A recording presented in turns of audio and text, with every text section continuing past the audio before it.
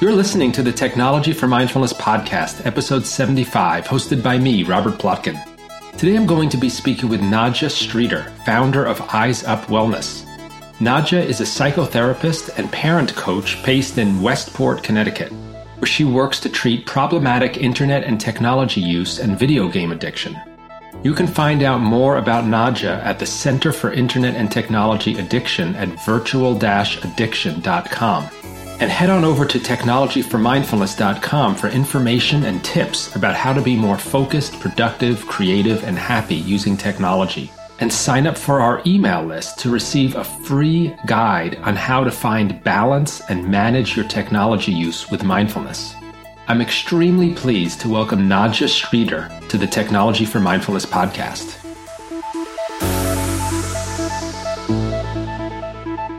In the interview that you're about to hear with Nadja Streeter, you'll hear her mention that in this time of COVID-19, we might find ourselves engaging in more technology use of certain kinds than at others.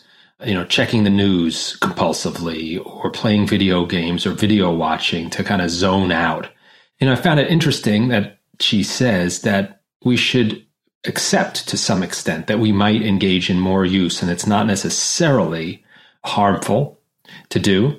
And I'd just like to expand on that.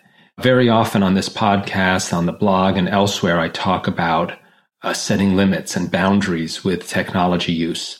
And it's true, during this time of social distancing and isolation and the news changing constantly, it's going to be more challenging for all of us to strike a balance for us in our technology use that's healthy and accept that it might be different than in other times. For example, you might otherwise check the news once a day, and now you might have a really valid reason for checking the news multiple times a day because there's developments that might occur that are relevant to your health.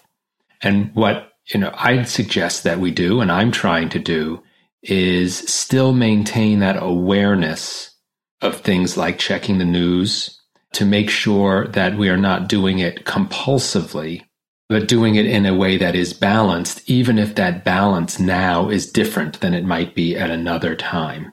And the other side of things is to just be a little bit easy on yourself, to know that if you are checking news, watching videos, playing games, doing other things that might be to distract you, to relieve some tension, and then you feel guilty afterwards because you engaged in what you felt was too much, just be a little bit easy on yourself in light of a recognition of how stressful this time is. That maybe at another time, you might want to set different limits. And even if you want to set other limits now, if you find yourself exceeding your limits, it's really helpful to try again, the next hour or the next day to reduce your time or maybe do something else that's healthier. But just the suggestion is to be a little easy on yourself and catch that self-judgment before it occurs. And then just be aware that this situation is going to keep changing and maybe your balance will continue to change, and it probably will continue to change. Maybe it will go back to more of where it was before, but the situation is very fluid. So I hope you find these suggestions helpful, to be aware that it might be okay, even healthy or productive, to be making some more use of technology now than before, as long as you maintain that awareness of what you're doing and not engage in it mindlessly or compulsively. Try to use some mindfulness to catch yourself if you're being compulsive, and then just be easy on yourself. You're going to hear a lot more about these topics in the upcoming interview with Nadja Streeter, and I hope you enjoy it. Hi, Nadja, and welcome to the Technology for Mindfulness podcast. Good morning. How are you, Robert? I am doing well under the circumstances. I just want to say to our listeners, what I mean by that is we're recording this on March 24th, 2020. We are in the middle of the COVID-19 pandemic. I'm in Massachusetts. I think you're in New Jersey. I'm in Connecticut. In Connecticut. Okay. So things are changing by the hour. This will not be posted probably until at least a month from now. We don't know what the circumstances will be when you're all watching and listening to this. So we are not going to attempt to be timely, but we may talk a little bit about how the virus impacts digital life and health and wellness to the extent that's relevant in the conversation.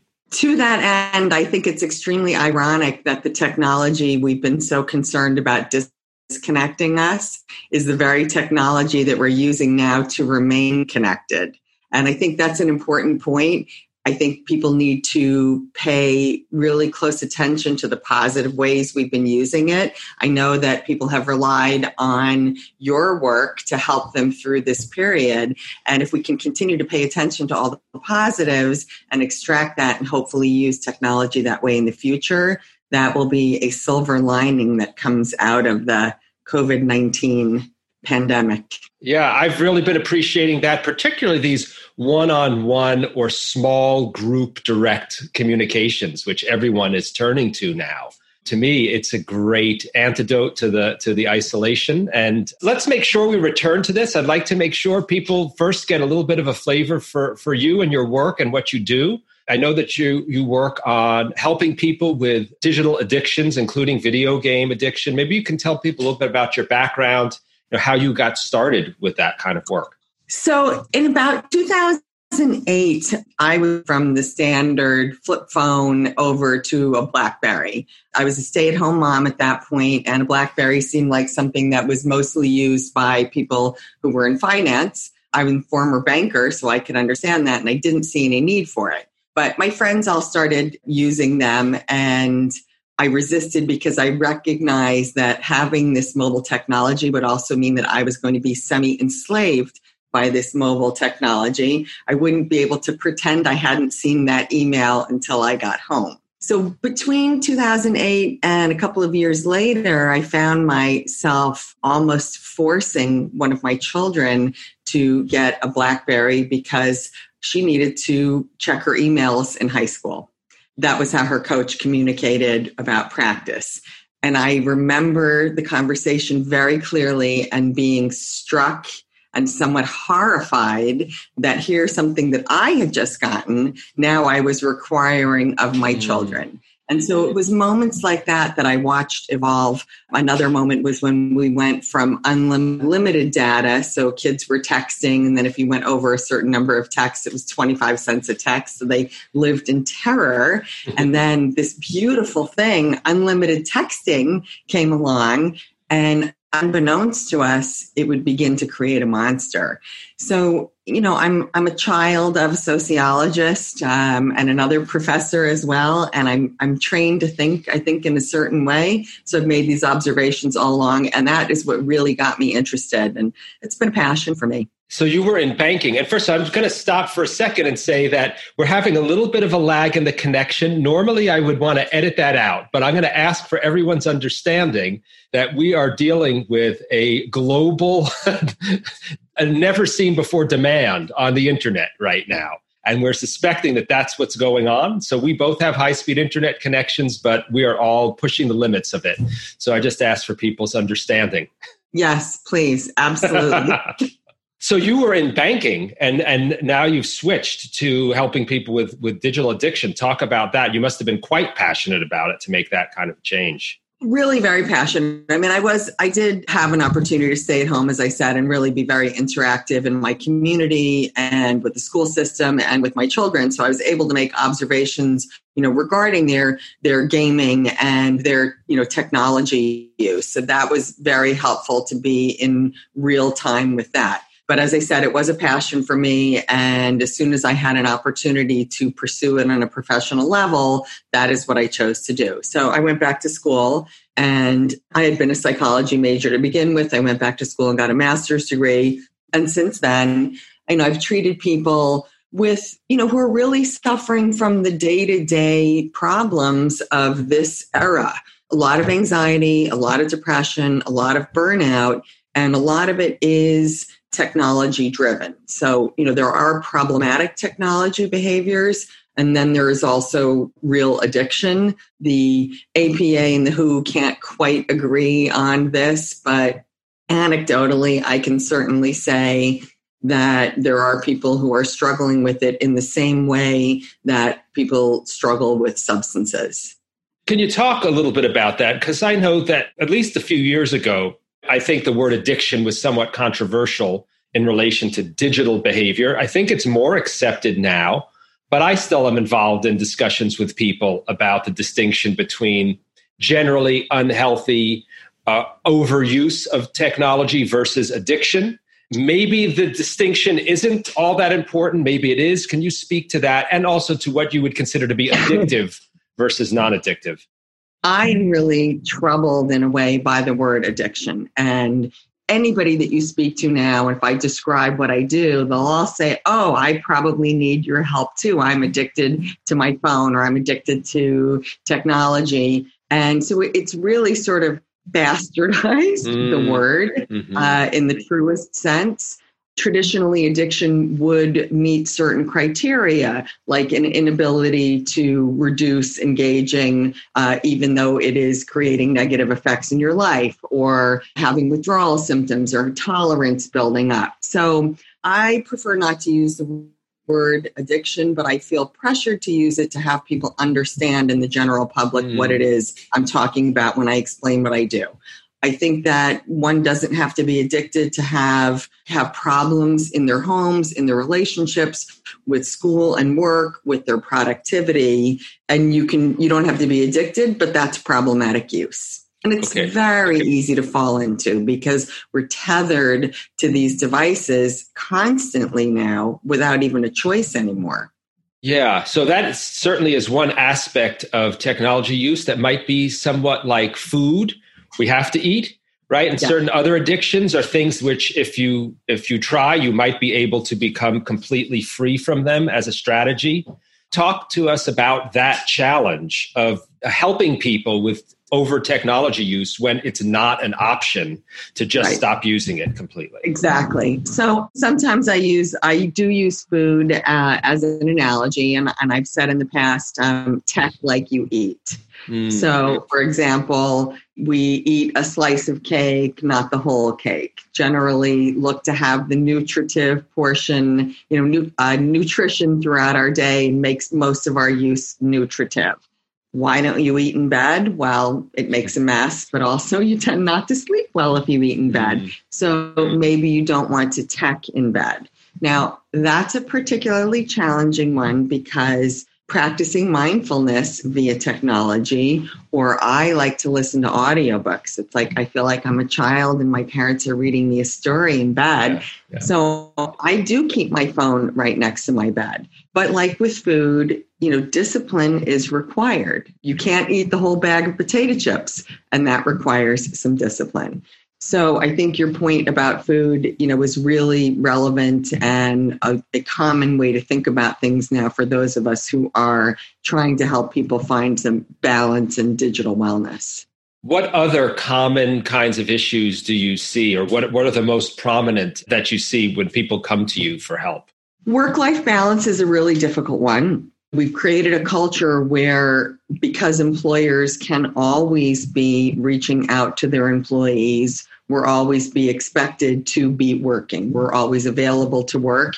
If you're not available to work, then the guy next to you is, and you've got to keep up. One of the things we don't talk about with social media that I think is important is that it has made all of us, it has demanded every professional to not only be good at their craft, but to be good at marketing. So, that adds a lot of hours and energy expended to every day that takes away from relating well with people. That creates distracted parenting. It creates distraction in your romantic relationship. So, those are some of the problems that I see.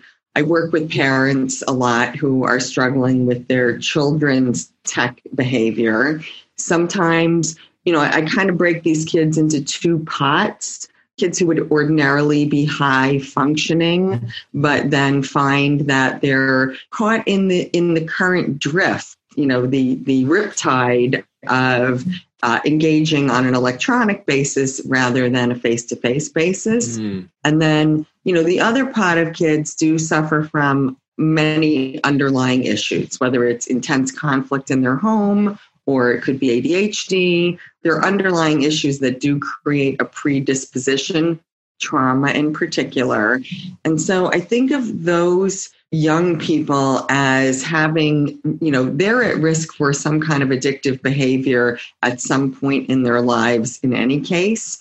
Mm-hmm. The challenge here is that this can come to your home. You don't have to go to a corner. You don't have to buy it from somebody. There's no needle. You don't need an ID or fake ID. And the earlier you're exposed to an addictive substance, the greater the likelihood of it being problematic later in your life. So, helping people find the challenge of where this is good, how it can enhance your life, deciding if your child is which pot your child falls into, treating underlying issues like trauma so that one doesn't move from one addictive behavior to another. That's really critical in my work, I find. Yeah, I just want to make sure I'm understanding you correctly. It sounds like you're saying there are some kids who would otherwise, not be likely to be susceptible to an addictive behavior, but they do with tech. Well, they can with tech, or it can certainly look like it. Yeah. So, and again, this is a observation about our culture in general. So, parents now, as I said, everybody's got to be marketing themselves in one way or another. Even just to engage in your day-to-day life, it requires being in front of a screen X amount of time. So, mom or dad are in front of their screen, whether it's working, whether it is checking online, what's the status of my bill? I want to go on a trip. I want to book in my flight. Hopefully we can still do all those things. Mm-hmm. So they're using technology, not recognizing the extent of their use, and their kids are using it. Mm-hmm. Sometimes really for very productive reasons. Like schools have changed so that there are many more collaborative assignments because they can assign those due to technology. And we assume that kids are only using it in a frivolous way. But, they're starting to face the same demands that we're facing. Does that make sense to you? Yeah, it does make a lot of sense. Yeah. And you also touched a little bit on the relationship that there can be between the parents' tech use and their kids' tech use, whether Absolutely. By modeling the behavior. Can you speak to the ways in which that can surface? I want to talk a little bit about modeling behavior because this is something that I'm really excited about. So, parents and people in general I hear constant complaining about kids don't know how to talk to anyone anymore. They can't make a phone call. So, I do try to practice in a very non-judgmental way. So I point out to people, well, when you need to look up the answer to something, when you want to see what your electricity bill was last month or when your payment is due or, anything that you can do, you make a phone call, but instead you're directed to www.checkithere. Please don't do that. Please let your kids hear you on the phone with someone else. Yeah. Because they're not only not learning to speak to one another because they're looking at technology, they're not hearing you speak to other people. Mm-hmm.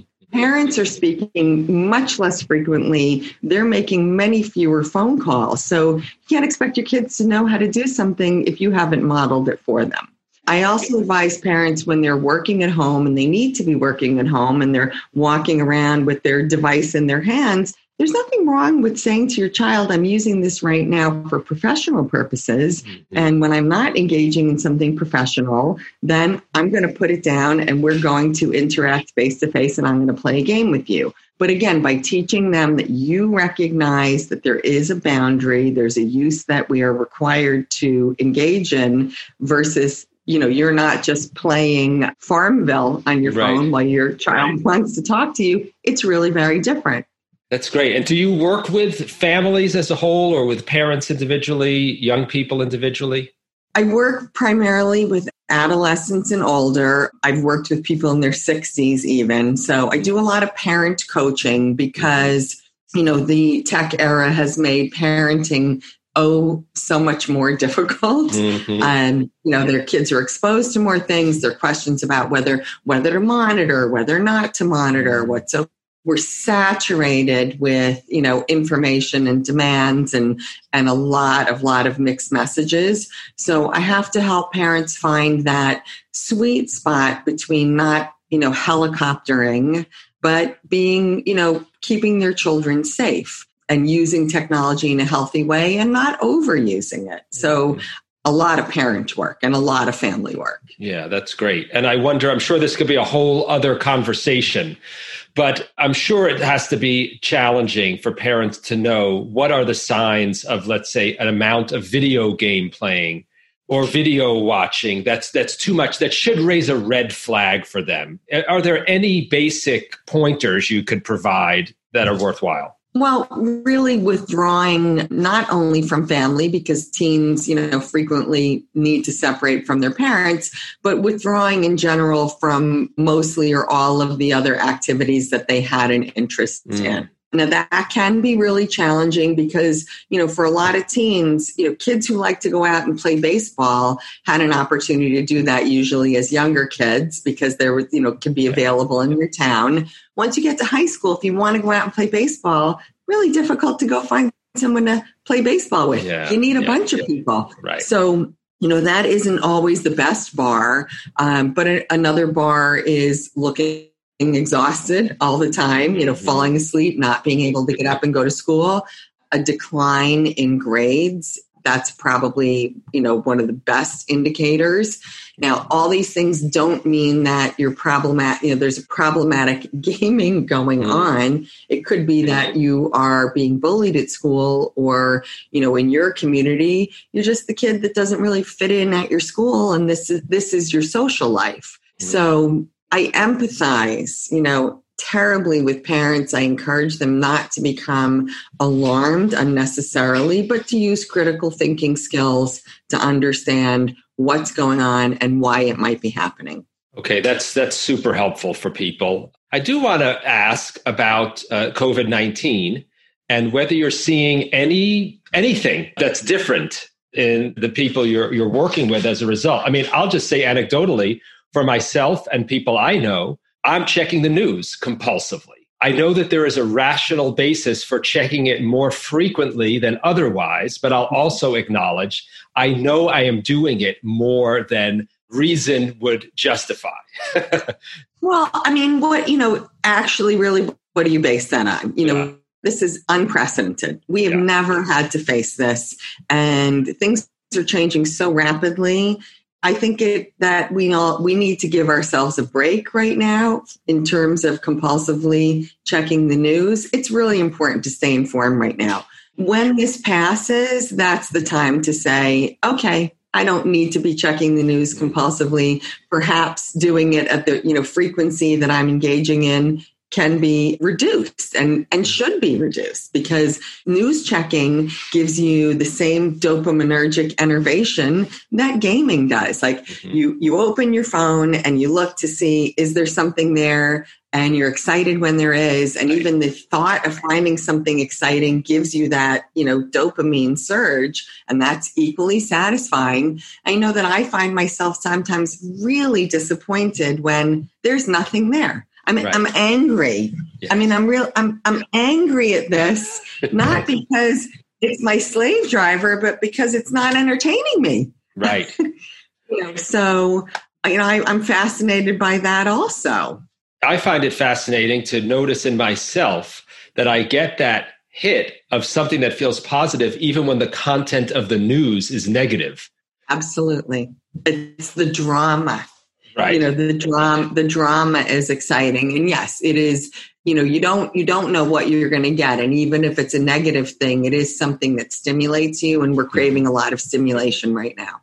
So are you seeing anything else that's changed in people related to, overuse, or do you have any other guidance, pointers for people about how to handle or their digital use more in a more healthy way in the light of coronavirus? I wouldn't say something so terribly different now from what I would have said before, and that is that, keep your life in balance. I mean, technology is required and it can be used in positive ways, but it shouldn't be the only thing you're doing all day in general. However, there are people in apartment buildings that can't go downstairs and can't go take a walk outside. So my advice right now is just to really pay attention. to the positive ways you're using it and the negative ways that you're using it. And we don't know how long this is going to go on. So now to add that as another anxiety in your life, I wouldn't recommend, Now, I, for example, will say that to the extent that you can have any kind of, human interaction, like I've been doing some walking sessions, which have been, all kinds of surprises have come out of those. So, we find a relatively remote area where we can keep the, safe prescribed distance, but it really brings out, other things in people and opportunity to engage in nature in a way that they wouldn't have. I find myself as a therapist, it brings out another side of me. So nature is really important, but again, if it's available, and if it's not available, then, maybe your nature is watching Nat Geo or, going into a virtual world experience where you can feel like you're getting some nature. So I wouldn't say suspend all rules, but I would say really be careful about, being self-aware, what you're doing now, what it's doing for you, and understand that this is supposed to be temporary. Yeah. And I just go back to what you suggested earlier, which is really to be mindful as the situation changes. Because I'm being aware of the tendency that I might have to continue with my current habits even when the situation hasn't changed. And the way to do that is keep paying attention as a way of being mindful. But we all have that risk that we might continue in the same mode, kind of in crisis or emergency mode, even after the crisis or emergency has subsided. Right. Well, we'll probably have to talk a lot about that with the people that we engage with and even, with each other. The other thing is because we're all going to be, so heavily device oriented now, or even more so than we usually are, I look at it as a great time, if you haven't been practicing critical thinking, as an opportunity to do that. So, for example, we have times in our house where people aren't using technology. I mean, unless you consider TV technology. We're doing the Marvel movies catalog as part of our isolation, which is, which is really interesting and great. I mean, when you see, the world coming together to fight a common enemy, especially in the first one where it's World War II, it's really, really inspiring. But I allow tech at the table, but not scrolling. So if you want to use your tech to enhance our conversation, those are my rules, because I feel like those are more realistic and sustainable. So come to the dinner table. If you have your device with you, great. Here are the rules. Use it to enhance the conversation. If you're scrolling, that's a no. Put it down. And learn who deserves a timely response. I mean, we live in a world where people do deserve a timely response. If you're out with your family and mom is coming home on the train and wants to know, are you still at dinner, or should I stop at the restaurant or go straight home? Well, if all your phones are in your, underneath in your bag or put away, how is she going to get an answer to that? Or someone that you're working on a project with and they need to let you know, okay, I'm done, so you can start your piece, or I have a question about my piece. So learning the skills of who deserves, when you can delay a response and when it's appropriate and needed to give a response. Like, these are great opportunities to teach that. And those are skills that I think will take people, in the long run, help them use their technology in a much healthier way. That's awesome. That's really, really helpful. How can people get in touch with you, find out about your work, and learn more from you about how to be more healthy in their relationship with technology? Okay, so like the shoemaker's children,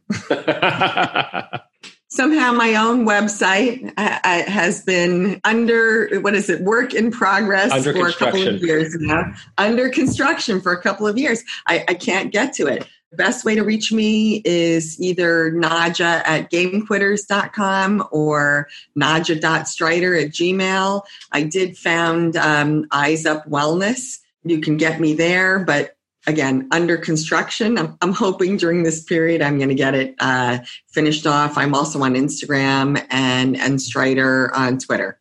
And that's another also little piece of advice. I try to use only one or two social media platforms a day. So I have my Twitter days, it's like Twitter, LinkedIn days, and I use them differently for different purposes. I have my Facebook days, and I have my Instagram days, and I try not to do all of these things in the same day. Now I am more during this period, but in general, I found myself sometimes not in the mood. Like if you pay attention, I mean, you practice a great deal of self-awareness, but if you pay attention, you realize that sometimes Twitter just makes me feel bad. And so today's not the day for that. Awesome. Really good advice. Thank you. Thanks for letting people know how to reach out to you. And thanks so much, Nadja, for being on the Technology for Mindfulness podcast. Thank you so much for having me this morning. And I wish you and your family wellness digitally and also physically. You too. Thanks so much, Nadja. Thank you. Now. Bye-bye. Thanks for joining us for this Technology for Mindfulness podcast with me, Robert Plotkin, and today's guest, Nadja Streeter, a psychotherapist and specialist in internet and video game addiction. You can find out more about Nadja at the Center for Internet and Technology Addiction at virtual-addiction.com. If you liked today's episode, please subscribe, rate, and review, and share the episode with your friends. And don't forget to also check out our blog at technologyformindfulness.com for information and tips about how to be more focused, productive, creative, and happy using technology. And sign up for our mailing list to receive a free guide on how to find balance and manage your technology use with mindfulness.